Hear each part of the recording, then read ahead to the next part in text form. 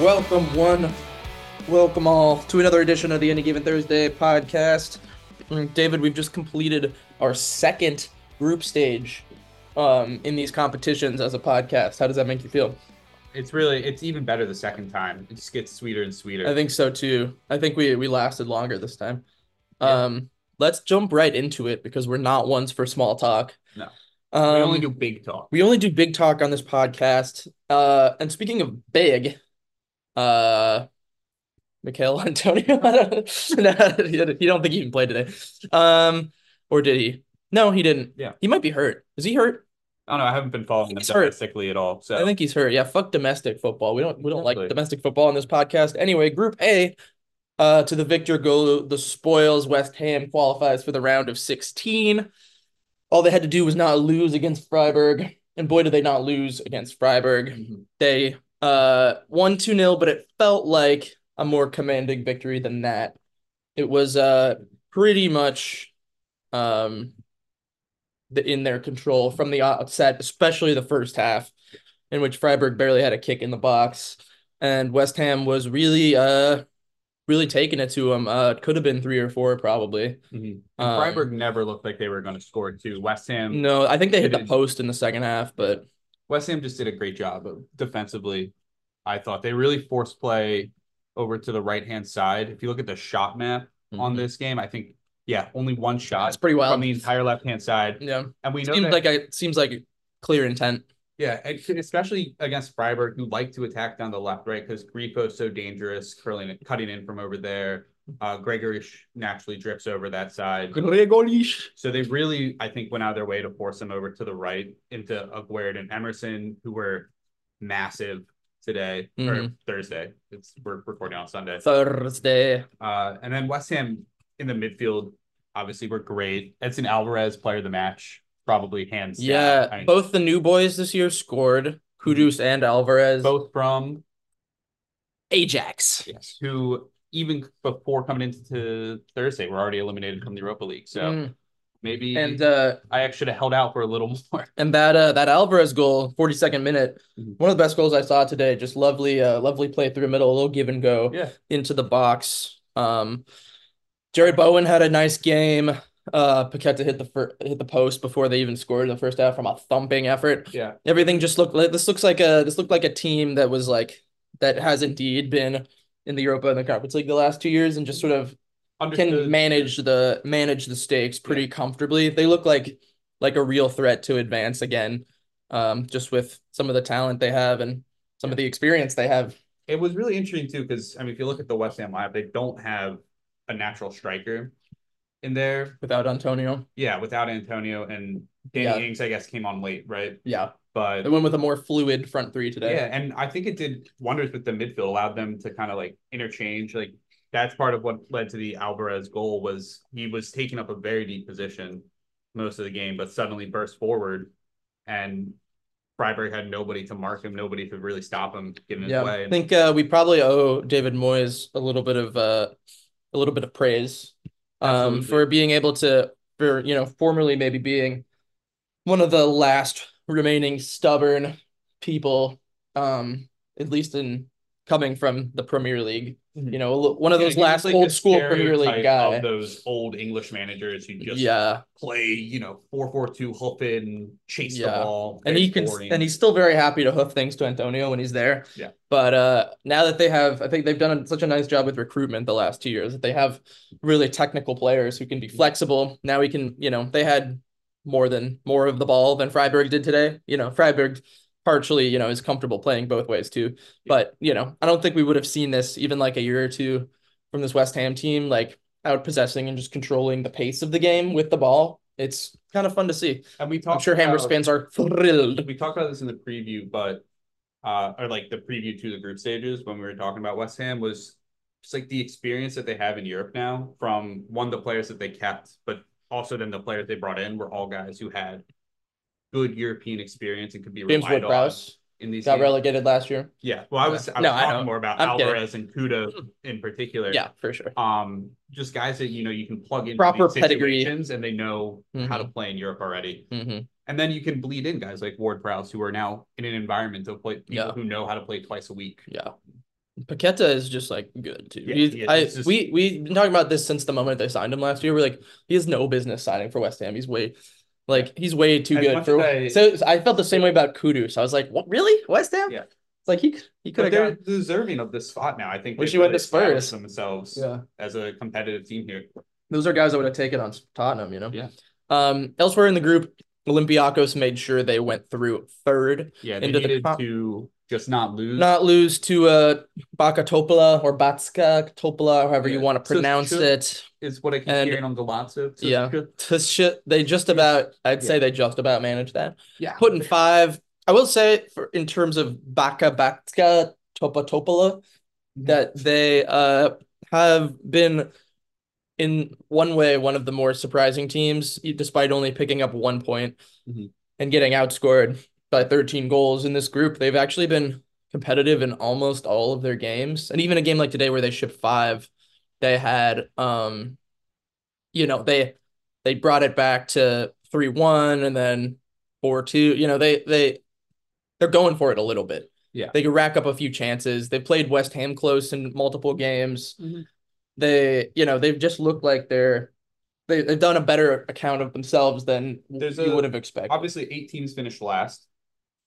Backa Topola was definitely not the worst of those 8 teams. They were just in a very difficult group with 2 teams that are coming in expectations to get deep into this competition. They're no Breidablik. And Olympiacos, who are a pretty strong team to be third. Yeah. Right? Like, I think this was a good marker of what they could do to teams in the conference. I mean, they're actually pretty close to the worst team in the Europa League, but just from a point total. Yeah. Sure, no, I'm just like who's worse? Like Häcken, maybe? Häcken were definitely the worst. Yeah. Sturm Graz is better than them. I don't know. Sturm Graz is like a point behind Salzburg in the title hunt in Austria.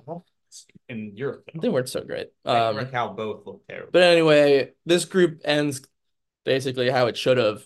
West Ham first, Freiburg second, Olympiacos third, and the Bosnian newbies, Serbian newbies. You just started international conflict. I just started international conflict. I was thinking of Zrinjski, which we'll get to later. So that finished how we not so surprising. No, it's kind of how we thought it would go. Group. I think the only question was Freiburg or West Ham, and West Ham definitely deserved to go through first. Indeed. Last game. Why don't we move on to Group B, which was our perceived group of death coming into the competition, and played out for a couple of weeks sort of like that until it kind of shaped up in the last few match days. We knew who was going through first and second, but not what order. And so, first versus second and third versus fourth were to play for. Brighton comes out with a narrow 1-0 win against Marseille, an 88th minute winner from João Pedro that was notably not a penalty. I'm pretty sure that was his first non-penalty goal for Brighton of the competition. Very possible. Of what he is joint top scorer. Fantastic. They've gotten a lot of penalties. And to be fair, João Pedro has won pretty much all of them. They just give a lot of penalties in Europe now. That's just the way it And João Pedro, everything is a penalty. He's a very crafty dribbler. He gets into the box. He gets in dangerous spots, and teams just for some reason like to reach in on. They really like to stick their foot out at. And this was a proper goal though, and it was probably just about what Brighton deserved. Marseille tried a tactic in which they didn't really play for a while. Really parked the bus. They parked the bus pretty hard and just kind of sat. A draw would have gotten them through first. And they were, be fair, they were quite close in achieving that. Brighton racked up some chances, but mostly not fantastic ones. Marseille hit the post in the first half on a ridiculous deflected shot that would have been incredibly lucky, and in the second half on actually a nicely worked move that hit the inside post. So they could have gone up 1-0 in like the 70th minute or whenever that was. I think that was the 60th minute. Yeah. It was the 69th. Oh, I was thinking of the Herrick one from slightly earlier. Yeah. It was Klaus's one was just off the post. Yeah, so it almost worked for them. Again, they almost held out with a clean sheet, which would have been enough either way, but Brighton had just enough. Big moment for their biggest ever moment in Europe. Yeah. And we should give Brighton some credit after former European champion. Yeah. As controversial as that title might be. And French champion. Yeah. You should give Brighton some credit for starting this group. That they had high expectations. I'm sure a lot of people were picking them first in this group. And but it's hard to come in and be a new boy in any European competition. And they started winless in their first two. Still able to get through first in the group. That's a pretty large accomplishment. They won 4 straight. Yeah, and this was still to close out. It's still a pretty tough group. Super tough group, especially. Yeah. I mean, Marseille looked like a pretty solid team again this year. And 3 of them toughest away atmospheres in theory, except when at the start of the group stage, Marseille almost imploded. With fan protests, and Ajax is worst team they've had in hundreds of years. Yeah. So it probably didn't end up being the way it is. Probably didn't end up being as difficult as they could have been. But in theory, these are not easy places to play. And they handled everything pretty comfortably. Now I'm not sure I would call Brighton a favorite in this competition, maybe secondary or tertiary. I don't think they're not going to be in that top group where Liverpool, Leverkusen, and maybe Milan are. I don't really think Milan they have a 2A group of favorites. I don't really think they have the. I mean, far. I just don't think they have the experience to actually win more than maybe 1 or 2 rounds in the knockout groups. But finishing first helps because they skip around. They skip the first round against the Champions League teams, and who knows. Marseille, meanwhile, will be a bit of a tricky opponent for whoever draws them. I don't think anybody wants to go to the Velodrome, but I wouldn't be particularly scared of them as a squad. But we'll see. This probably ended up being about right overall. Meanwhile, Ajax... I was surprised by Marseille's defensive efforts, though, because individually, I don't particularly love any of their defensive players. And what we've seen from them before, they probably can't do both. They probably can't be expansive like they were in those Ajax games. And also defensively sound. Yeah, and I think Gattuso just shows we're going defensively sound. It was practical. It's what they needed. Is the better opportunity than trying to get in a shootout. And it's what they needed. It was fair enough. They almost pulled it off. So I want to give Gattuso a little credit there, even though they did lose. And we all know that's Brighton's weakness in chance creation is against the that's very well known at this point. They're working on it. Whatever. It was the practical thing to do. Elsewhere, Ajax jumps Athens to move to 3rd. They needed to win. They did 3-1 at home. It was 1-1 until the 56th minute, but Ajax did have the better of the chances today. And a bit of a shame for Athens because they were so competitive at times in this group, and they just didn't pick up points where you think they maybe deserve to. And they got off to such a great start. 4 points from their first 2 games. And winning at Brighton. 4 straight losses. All of which were relatively competitive games until maybe this one. This might be the game that they most soundly lost. And that kind of speaks volumes, I think, to how competitive they were in each individual game, but just couldn't get the results you need in a group stage. Yeah, we should give Ajax some credit too. They finally righted the ship thanks from John Von Schip. Could you say he righted? Yeah. He righted it. He righted the ship. Righted the ship. But yet they are now climbed up to 5th. Yeah. That's because there's only 5 good teams in Holland, to be fair. Yeah. They weren't going to lose out to Go Ahead Eagles as much as we love them. No. But yeah. It's kind of how quickly they shot up this table.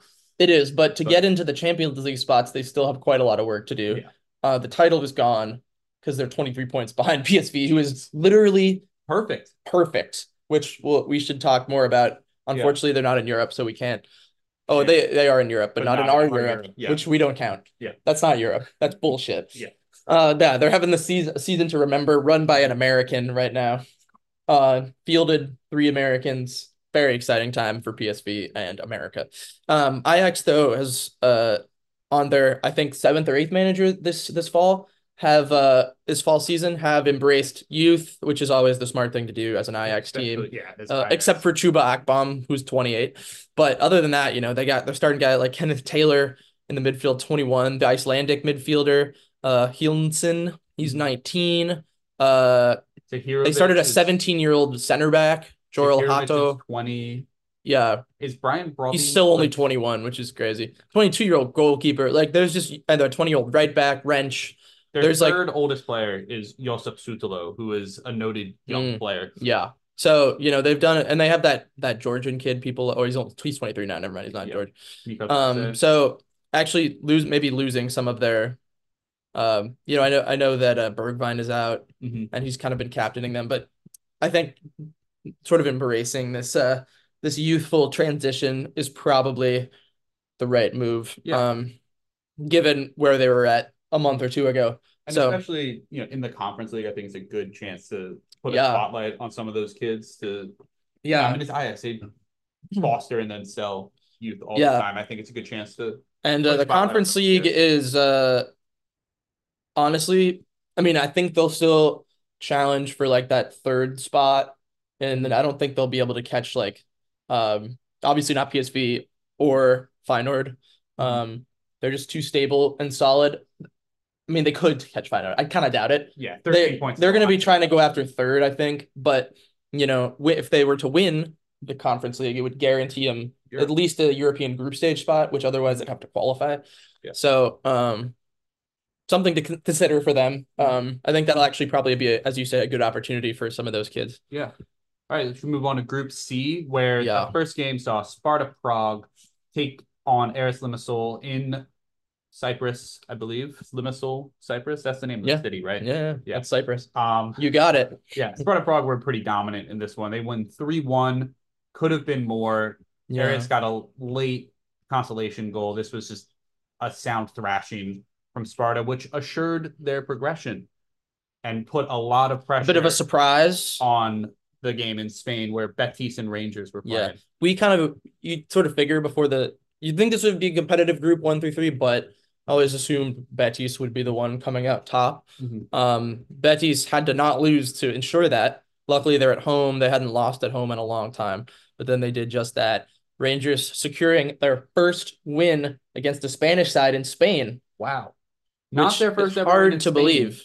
Also, only their second win in Spain. Second ever win in Spain. They won the 1972 Cup Winners' Cup in Barcelona. It's kind of amazing that that's the case, given that in the 60s and 70s how competitive they were, and that they might not just get one in the Europa League or something in the past, but nope. And what a game it was. This was probably the game of the day in either competition. It was straight from the get-go. It was wide open, fields of open space to attack. And it went back and forth right away. Rangers opened the scoring on what I have to say seemed to be a mistake from the goalkeeper and the defense. I do think Dessers does a great job of setting Sima up for that goal, just that little layoff. Yeah, but they're in the position because Silva isn't really sure where to lump it. Yeah, he turns it over back to Rangers in their own defensive half. Yeah, I think it was Tavernier. Yeah, Tavernier winning it back. And then Juan Miranda, he's the local boy, right? He comes in he starts a move in kind of a similar position. It's a ball one back in the Rangers defensive half. He starts the move. He finishes it with a lovely low corner hit. Just a few minutes later, makes it 1-1. Rangers responds in the 20th. Betis responds. Jose Perez in the 37th minute. On a little with the Rangers response. The Dessers goal there was absurd. He sits Roca down. That's true. A simple little shoulder feint. It's such great. Or the point I would be building towards here is that Perez also comes off a nice move for the second equalizer where he curls it inside foot opposite corner. But while Betis was actually playing some pretty nice football in these buildups, their weakness here was giving up really soft situations. Yes, the Dessers goal was really high quality individually, but it comes from a throw at midfield. Yeah. And 2 touches later, Dessers has his 1v1 on the left side of the box. Yeah, he cutting inside, he sits 2 people down, basically, one literally on his ass. Yeah. And then finishes through Silva's legs. And it's a brilliant moment of individual quality, but it should never amount to that. And between that and the giveaway in the first goal, they kind of dug their own grave for chances conceded in the first half. Otherwise, they should have been up 2 goals, frankly. Yeah, and I like you said, Betis did a much better job of building their chances and playing aesthetically pleasing football. This is kind of the problem with the Pellegrini's Yeah, Betis. they did a great job of getting that ball right to the edge of the box. I mean, the East Hmm. goal is a good example. He gets the ball right around the D and makes a perfect pass to Perez, who's I mean, that run was open all day. The run right to like the edge of the 6 yard box off the side of the goal. Rangers were letting that up all day, and it bit them Yeah. twice. The Miranda one similarly comes from that same position. Yeah. So And then in the second half, Betis looked like they were going to take the lead multiple times. There were a lot of corners and set pieces where they really seemed to be dominating the box. They had a chance go off the crossbar. They had a chance fall to, I can't remember who it was. Do you remember who it was? It fell to, which was one? it Isco? Where it sort of ends up right at the feet of Butland, and like it just sort of gets caught under the attacker's feet. I don't remember who it was, um, but it ends up going off Butland's leg, basically at point blank range, Yeah. and then deflects off um deflects off a defender's hand.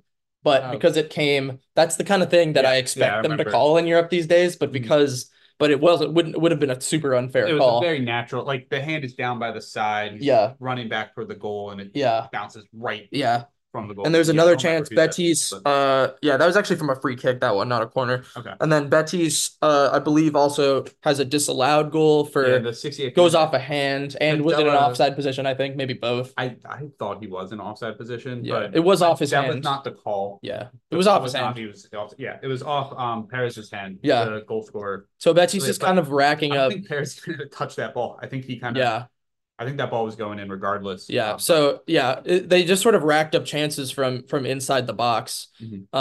I think the one that deflects off Butland, it was Roca. It was Oh, yeah, 0.7 XG chance according to Pop Mob. He just couldn't get a hold of it.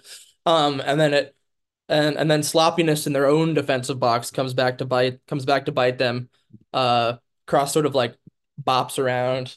Yeah, it And was a second phase of a corner, and yeah, then it was a weird corner too it because it was deflects like off a few people. yeah, and they just kind of let the ball kind of play through, Yeah, and and it then looks kept like another as it cross falls in. to Kamar Roof, how about Yeah. that?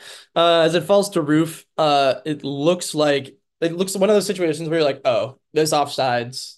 Like the defense has stepped, but the problem is there was still a defender guarding like the near post, so everything that happened behind the line of defense was sort of open and Yeah, very much onside, and he sort of dives, swoops it in past Silva for 3-2. Um, Bit of a tough one for Betis. I feel like all three of the goals are ones like in a vacuum you shouldn't concede. yeah, So I think they'll feel they've done themselves, a disservice here by playing some really nice football at times. And, the thing is they outplayed Rangers, I think you could say, at Ibrox, and they lost that game too. So that's 6 points where if they have any of those 6 points, then they go through top here. yes, So and instead they have gone through third. yeah, And into the Conference League, which I will say tough for Betis fans, but between like them and Ajax starting to accumulate, and Olympiacos too, we're starting to accumulate some pretty good footballing sides, yeah. and already feel like we have a stronger base in that competition than last year. I'm was gonna say this later, but I think the Europa League and Conference Leagues this year might be the strongest we've maybe ever seen them. I mean, Conference Yeah. League obviously is only the Durham third. Graz too, who we're about to talk about, has a Conference lot League of obviously is quality. only the third version of it, but Mhm. even the Europa League. When I was We've doing had strong Europa League groups this year. yeah, There's a lot of when I really was doing the competitive power teams. rankings, I was like, Yeah, I can't believe this team is this far down. Like I they're know. so good. Like how am Mhm. I? How are they? How would I have them at There's 8? not a lot of teams to shit on in it. Like No, even the teams I we're want about to to be get more to Group negative because D, that gets more engagement online. even But like Rakow and Sturm Graz have finished third and fourth, or fourth and third, mhm. in Group D, and you have to say both. I mean, neither one has done well in the group, but like pretty strong teams overall. Like Yeah, I mean, in qualifiers, Rakow, they both look really good. Rakow have been, I mean, it's the extra classes, so you never really know what the no, quality but this is is. their Like, first time. it Well, varies let's so just much, move to but Group D since we're yeah, there. yeah, Since we're talking about the Polish side. Isn't this their first Europa League campaign?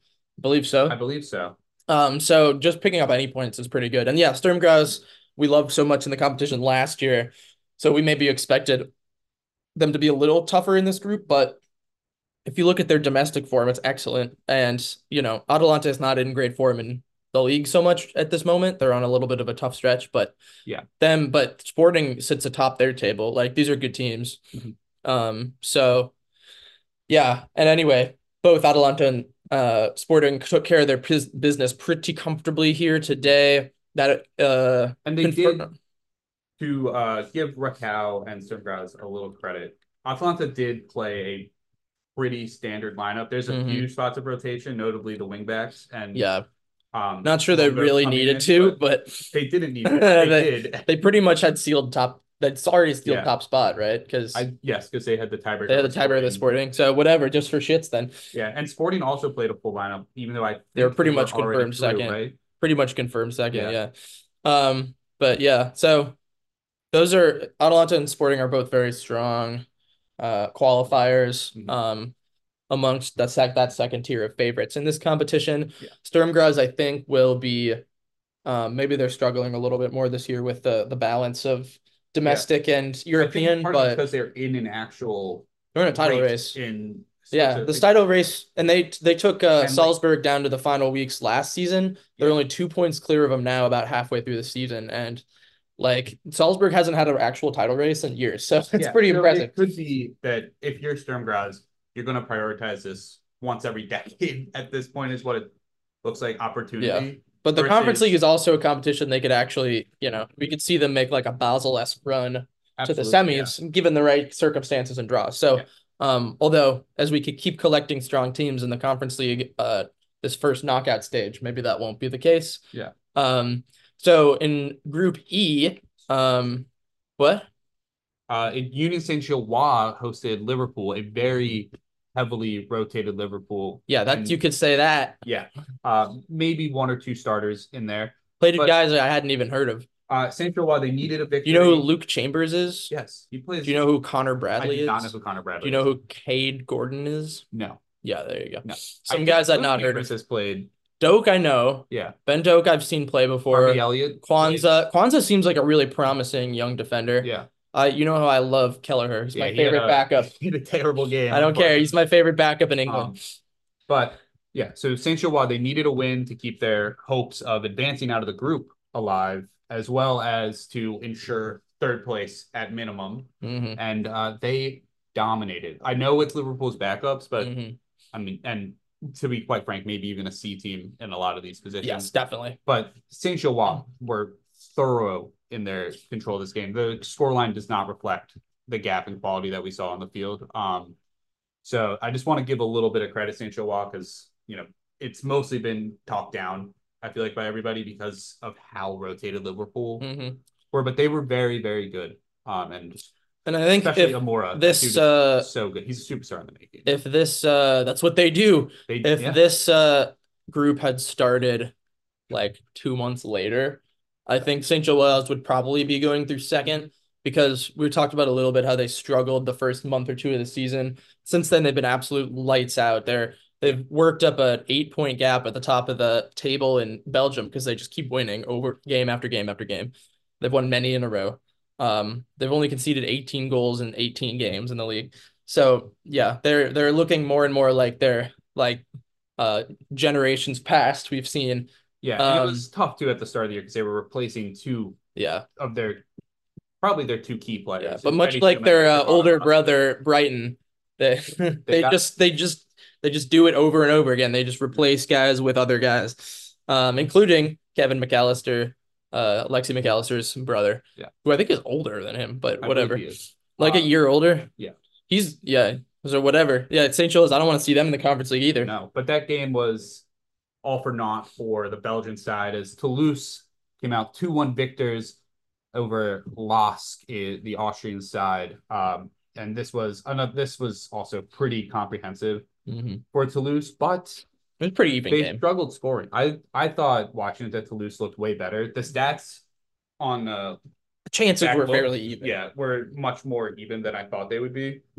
But I think that's largely just because of some of the spells that LASK had when they did come at Toulouse. But I thought Toulouse were a lot better when I watched the game the first time, but the stats seem to indicate something else. But they only needed 1 point. They got all three. It was a actually surprisingly late winner from Suazo in the 83rd minute to send them through second place. Yeah, Toulouse probably going to end up being an underdog in that in this first round of knockouts when they face a Champions League dropout. Yeah. But they've proved pretty scrappy.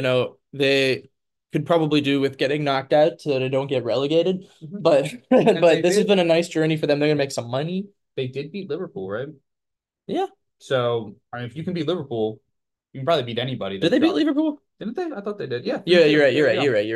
Yeah. You're right. I remember that. If I remember you that. beat Liverpool, you can probably beat. Yeah, Liverpool's probably the favorite in this competition, right? It's them or Leverkusen. Leverkusen, yeah.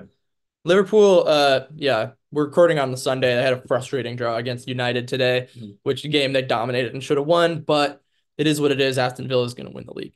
Let's move on to Group F, where we had our other contender for match of the day, Villarreal defeating Rennes in France 3-2. And this was also a bit of a wild one. Not quite as open as the Betis Rangers game, but crazy because of how quickly responses were made from goals scored. For instance, Moreno knocks in a penalty. Not much of a penalty, whatever. It's the Europa League. They call that soft shit. Moreno scores a penalty to put them up. Mind you, Villarreal has to win to jump Rennes to finish first. Moreno scores a penalty. He does a celebration that the Rennes players do not like. I can't tell exactly. Didn't like it either. He got a yellow. I can't. I'm not sure exactly what he was instigating, but I think he was doing some sort of clown toward the thing. fans. Yeah, he was clowning the fans. Yeah, it was a reference that went over my head. Whatever. Yeah, hopefully it wasn't race related. I mean, unless it was about French people, then that's okay. Like, how can it be race related? It's just a white guy, majority white. I don't know. Just that's the kind of gesture could get you in trouble if you're being. Yeah, I think between Spain and France, you're probably. Yeah. So then, whatever, they line up, kick off, deep ball, chest from Assignon, the wing back. First of all, it's a perfect ball. Yeah. And he chests it like outside the 18 on the right flank. He chests it in a brilliant way that lands right at his foot going towards the end line. Yeah. He cuts back, sits the defender down, and then puts it through Pepe Reina's legs into the goal. Yeah. Literally seconds after the kickoff. Probably like 6 seconds after the kickoff. Never let the ball go through his legs. No, but at that angle, I'm almost like, oh well, that was fine. There's no way he can get it between. Everyone thought he'd be cutting it back. It was absolutely brilliant skill from Massey. It was maybe the best goal I saw. I mean, obviously, you're a chump to give that goal up literally off the kickoff. But the level of skill that took from Assignon to track the ball perfectly, take a perfect touch with his chest, take a perfect touch on the chest back, and then take a perfect touch on the finish is like damn near impossible. One of the best goals you'll ever see. And that wasn't the only time that there was a goal pretty much off of a kickoff, because after they traded goals again in the second half at 2-2, Blas's equalizer for Rennes was almost immediately canceled out off the kickoff from Villarreal. This time it took a really lovely move that built up through the entire phase, through like all three phases of the Villarreal team. So it wasn't like one deep ball, one piece of skill. It was kind of the opposite build up to a goal, but it was equally fantastic. Touched like at least half the team on the way to Parejo finishing from a lovely give and go outside to inside the box. And that's enough for Villarreal to win 3-2, because what happened at the end of the game, David? And in the 90 plus 11th minute of the game, what happened? At the end of the game in what was the 97th, 98th minute? It was later. It was even later than that? Yeah. Rennes have a free kick opportunity near the edge of the box, and I can't remember who actually took it because it wasn't Lefebvre who ends up. It was 90 plus 11. 90, Jesus, plus 11. Or plus 10. And it's a great free kick. It goes right off the crossbar, almost got through, bounces all the way back out. And the player who took the free kick then kind of recycles the ball. It gets back to the feet of Enzo Lefebvre, who rips a great shot that hits the back of the net. Rennes go wild. They've secured top of the group. They're going to get the Rennes plays the song they play when they It's like and it goes on for like a minute of like pulsating through the crowd. It's like boom, boom, boom, boom, boom, boom. And at some point, the assistant referee's flag goes up. Not the main referee, the assistant referee flag goes up. And then the main ref blows the whistle for an indirect free kick. Wrongly, a lot of the commentators and analysts have been like, where's the offside? Where's the offside? Yeah. At least in the English-speaking world. It wasn't very well covered on the broadcast. No, just I think the confusion around it, like nobody knew what was happening because they let the celebration go on for so long. Even I was trying to read the whatever the play-by-play too, and it just said like goal, VAR, goal disallowed or whatever, and I was like, that's not helpful. I don't know. This is the type of thing where VAR gets criticized for it. This is the referee making a mistake. But the issue that had happened was the player who took the free kick, it hits off the crossbar, goes right back to him. And the player who takes the free kick cannot be the first player to touch the ball after the free kick. It's a brutal way to lose. Which, like, the rule, you get why it exists, right? For penalties, for not allowing players to, like, set themselves up off of one touch on a free kick to get the wall to move. Situations like that. But this is such a unfortunate, unique situation where it's a shame because it took away a great goal. Completely brutal way to lose. And to lose top spot in a group. Like, very consequential. Unfortunately, the rules. It's just a bummer. Just sapped all the momentum. It's not that's no way to lose a game. And then we should also say we hope that Matteo Gabbia is doing well. He was carted off and rushed to the hospital late in this game after colliding with the knee of a teammate knocked himself. Well, I guess it didn't knock himself, but he was knocked unconscious. So brutal. I had to be rushed to the hospital. So Villarreal will be missing him, surely, is a key piece in their defense. Yeah, overall, I mean, Villarreal played a pretty good game, especially on the road. But you know, they haven't been very good in this group until the last few weeks. So maybe in the end you could call them a bit fortunate to pip Rennes for the top here, and Rennes will feel like they've kind of let the group go here. Yeah. Elsewhere, Maccabi Haifa gets a surprise win in Panathinaikos to qualify third and move on, eliminating Panathinaikos from Europe. Panathinaikos is another one of those teams that started much like AEK, Athens, AEK. Athens started really strong the first 2 weeks. Yeah, it was a very promising group stage for the Greek and teams. looked really good. Like they were playing some exciting, high quality football, and then I think I've lost 4 in a row again. Yeah, and it was Tajerin Cherry who scored the second goal and put we know Cherry from last year on top. We know Cherry from last year. Yeah, good player. So congrats to Maccabi Haifa. That's an impressive result. And we'll be seeing them in the Conference League. Let's move on to Group G, which was chalk, pretty much decided. Just Roma and Slavia Prague still technically playing for first place. Roma needed to win and have Slavia not win. But Roma, they took care of their business 3-0. Really, the only interesting moment was Pasili scoring on his debut, having been at the club since he was 9 and crying on the field a little bit. Just kind of cute. And Slavia Prague, they took care of business even more. What a fucking loser. What a fucking little crybaby. Anti-Roma. What a little crybaby. I thought Roma was teaching these guys to be tough, to be warriors.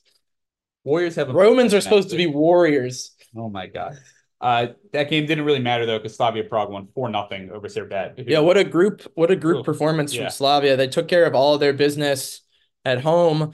The only drop points was at Roma. I do want to say, rewatching those highlights, Zafiris, I think he was Norwegian midfielder. He's incredible. Yeah. He's gonna be so good. Yeah, Slavia is going to be one of those ones. Who knows what can happen, especially in smaller leagues between now and knockouts. Yeah. But especially because a lot of these guys are being put in the international window for the first time ever, and like January can hit teams from these. I don't want to say second or third tier leagues, but that's fair. I'm going to have to. It's fair. It can hit these teams from these leagues a little harder than it does, the European teams from top leagues. So we'll see what happens there. But if they remain intact and playing this well, then that's going to be a trap fixture for some team who draws them, because they're going to think, wow, we avoided like the Liverpools and the Milans or whatever, and then next thing you know, say we avoided Roma and get Slavia Prague instead. Yeah, be shocked. I'd rather play Roma. You know who I really don't want to draw though? Leverkusen, because they beat Molde 5-1 despite playing pretty much all their backups and Molde needing to win to stay alive. And just dominated. Yeah, this group was mostly done anyway. Yeah. But Leverkusen were the only team to have a positive goal difference. How bad they beat everybody by. And yeah, Häcken finished as probably the worst team to perform in the Europa League this year. I think it's not even really close. Yeah, they got hammered in pretty much every game they played. They finished with a minus 14 goal differential on 0 points. Yeah, only 3 goals. And just the quality of play was so much lower than you would have hoped. And it's a little tough because, for a Swedish champion, you'd think they'd be a little more competitive. The difficult thing, though, is that, like, they were obviously finishing up their league. And ended up winning their league with a few games still to play. Yeah. So once their prospects were already doomed, I suppose it's probably hard to get up for it. Especially when you're already getting the shit beat out of you every week. They can still, be proud of their domestic performance, but you'd think you'd maybe hope to take a point at least out of this. Yeah. Karabag is going to be a pretty decent. Although they had a very unfortunate red card for Vesovic late in the game. He's a key veteran piece on that team, and that could be huge in deciding the knockout playoff round because that defense is already pretty thin. So losing, they could be one of the weakest teams through as well. Yeah, something to keep an eye on when we get our draws soon. That attack is still pretty dangerous. Zubir's a very talented player. Andrade is really good, and you still have to go to Azerbaijan. Yeah, Juninho, reanimated. Yeah, he's probably not dead. But. Yeah. he's probably like 45. Anyway, that's the Europa League. Looking forward to those draws. Elsewhere, the Conference League also happened. I hate to say it, but there weren't quite as many exciting fixtures as there were in the Europa League. The games were a little more damp. This is especially true in Group A that was virtually decided. I think it was decided. No, I think Slovan could have jumped Lille. Sure. Lille had Boston won. But... Unfortunately, Lille had 3 penalties given and scored and 2 red cards against Klaksvik, and Klaksvik accumulated 2 red cards. They were late. Yeah, well, to be fair, so were 2 of the penalties. But, yeah. But again, it's another example of Klaksvik actually playing a competitive game against a much better team on paper. If you take away the penalty XGs, they basically had the same non-penalty XG as Lille. And as David said, it was 1-0 until the 87th minute. That's pretty impressive. He's gotten some crazy results, including drawing Lille at home. They got their first European win against Olimpia Ljubljana. Unfortunately, they do end up finishing below Ljubljana because Ljubljana picks up a winner against Slovan. Not that it really matters because 3rd place doesn't matter, except for bragging rights. So that's the end of Group A. We loved watching Key. Yeah, and their season is officially over, having won the title in the Faroe Islands. Ljubljana as well. They're not a team that's they bounced back as well. So they look like by far the worst team in the group after they lost to Key, but then responded by beating Key and ended up being pretty respectable and competitive the last few weeks. Yeah. Should we move on to Group B then, where I think we should start with the battle for bottom, where Zorya I love battling for bottom. Zorya beat Breidablik 4-0. Breidablik, who'd been competitive in pretty much every game bar the one Ghent one.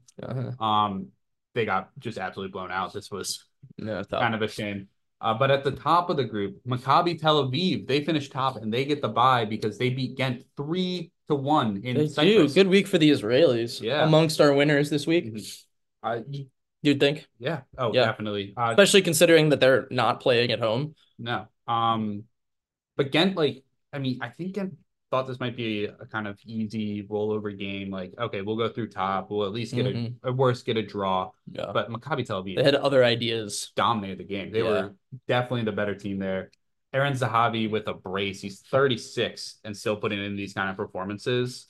Ghent will definitely be disappointed they didn't win this group, especially if they end up with one of those tougher 3rd place Europa League teams. Looking at who dropped down, this is no gimme for Ghent. Yeah, it could be a big result for them. And congratulations, Tel Aviv. In Group C, we had a pair of 3-0 wins. Dinamo Zagreb took care of business against Balkani, but not until a 69th minute go-ahead goal. Yeah. Meanwhile, Pilsen keeps just racking up wins in this group. They've had their first one by more than a goal. Yeah, that's true. That's true. They go perfect through the group. 6 games, 9 scored, 1 conceded. This was probably their best game. Yeah. I mean, I get Astana were for all intents and purposes eliminated. And they're on the road. Astana at home versus on the road are probably different stories. Although Astana, I think their only win was on the road, wasn't it, at Balkani? Was it? I don't know. Who knows?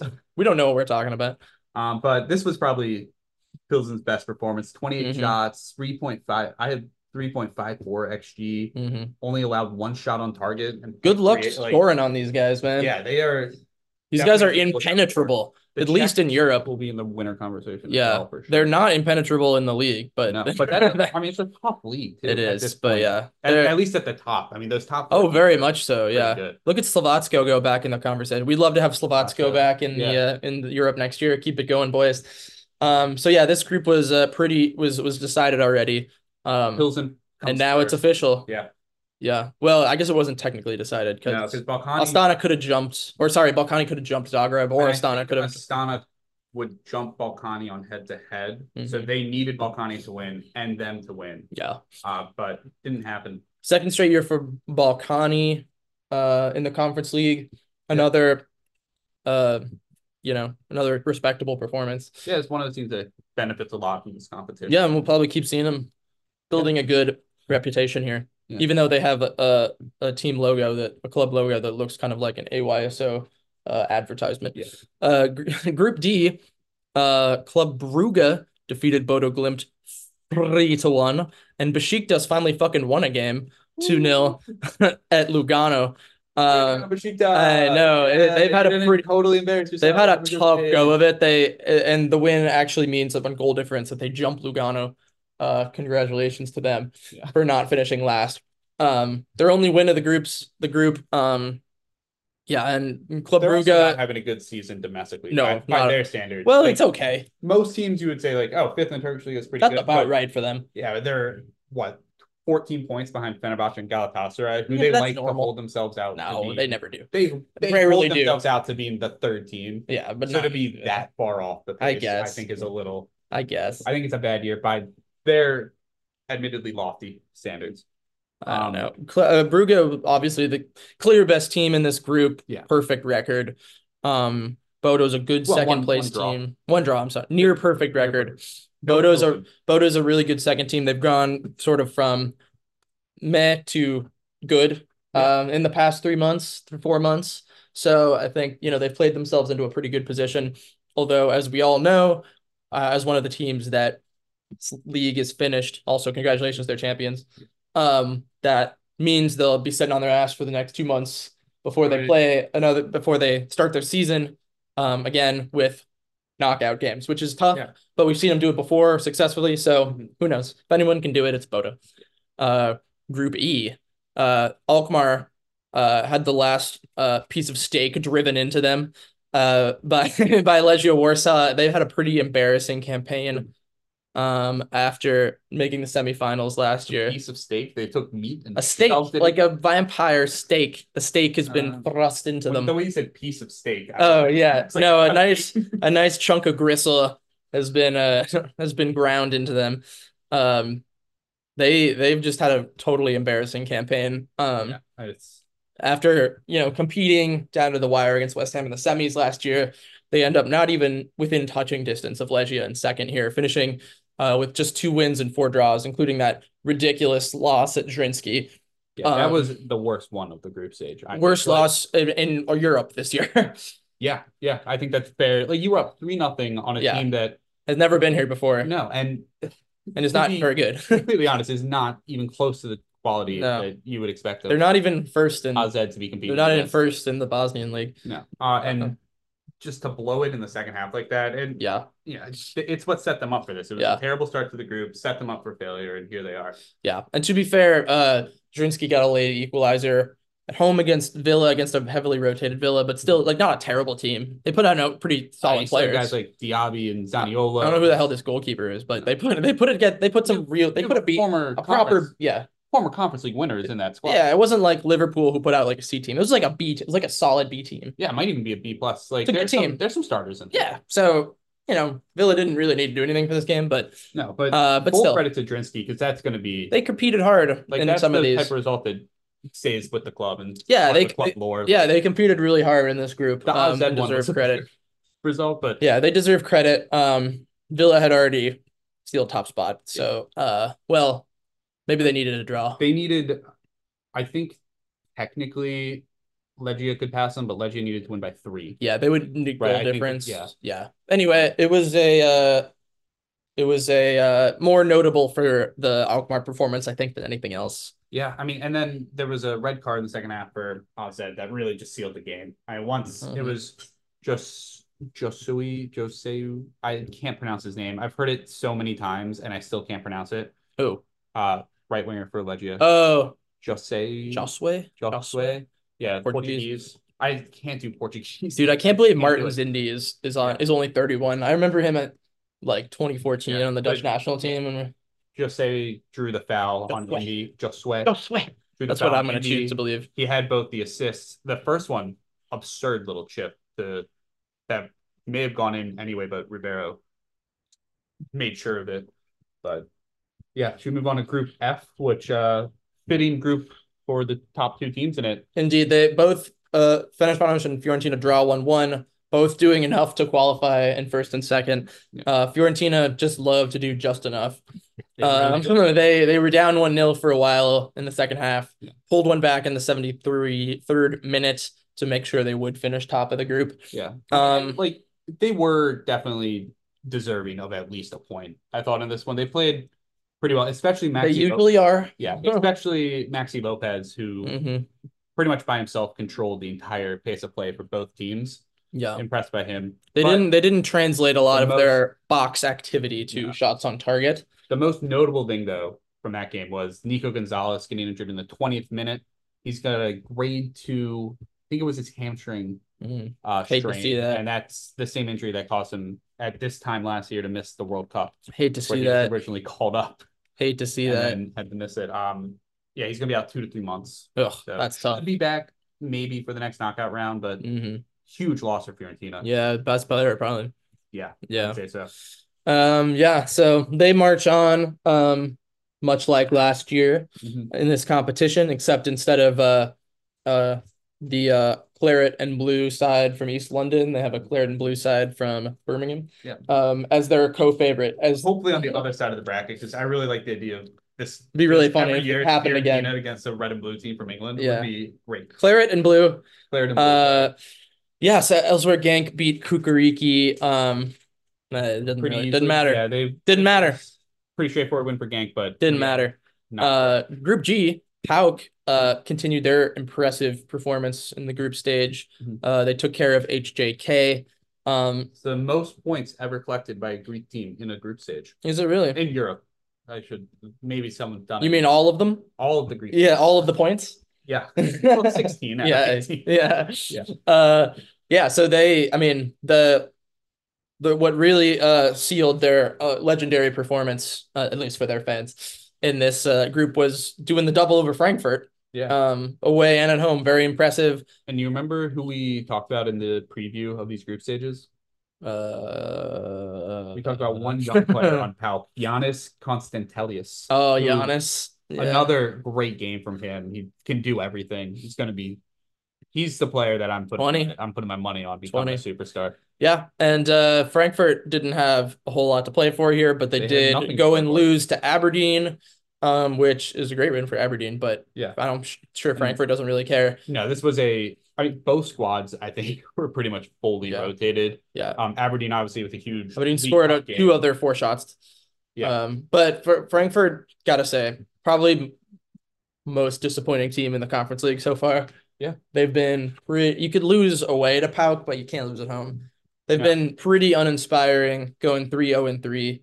And for Aberdeen, too, I mean, honestly, it's kind of disappointing to see them come third when you consider where they drop points. I mean, it's the 2 draws. To HJK. HJK that are eliminated them here. I mean, yeah, you'd think if they had won, if they were in a position where Frankfurt needed a win here, Frankfurt would have played a stronger team, but Aberdeen probably would have played a stronger team too. They could have been at least been in a position to pressure Frankfurt for that 2 spot. Yeah. If they had won those HJK games, even if they had taken 4 points instead of 2. Yeah. So in hindsight, those much harsher results than maybe we thought they were at the time. But yeah, you got to win every game that you're, even if it's on turf. Yeah. Finally, Group H saw probably the most drama in the tournament. Yeah. On one hand, Fenerbahce took easy care of bottom dwellers Spartak Trnava, while Ludogorets and Nordsjaelland battled it out for supremacy. This was a tough group because it kind of feels like all 3 teams did enough to deserve to go through. Nordsjaelland has a very high XG, but it came down to whether they could hold a result on the road in a tough place, and they couldn't. A 79th minute winner from Piotrowski sends Ludogorets through to the knockouts and sends Nordsjaelland harshly home. Yeah.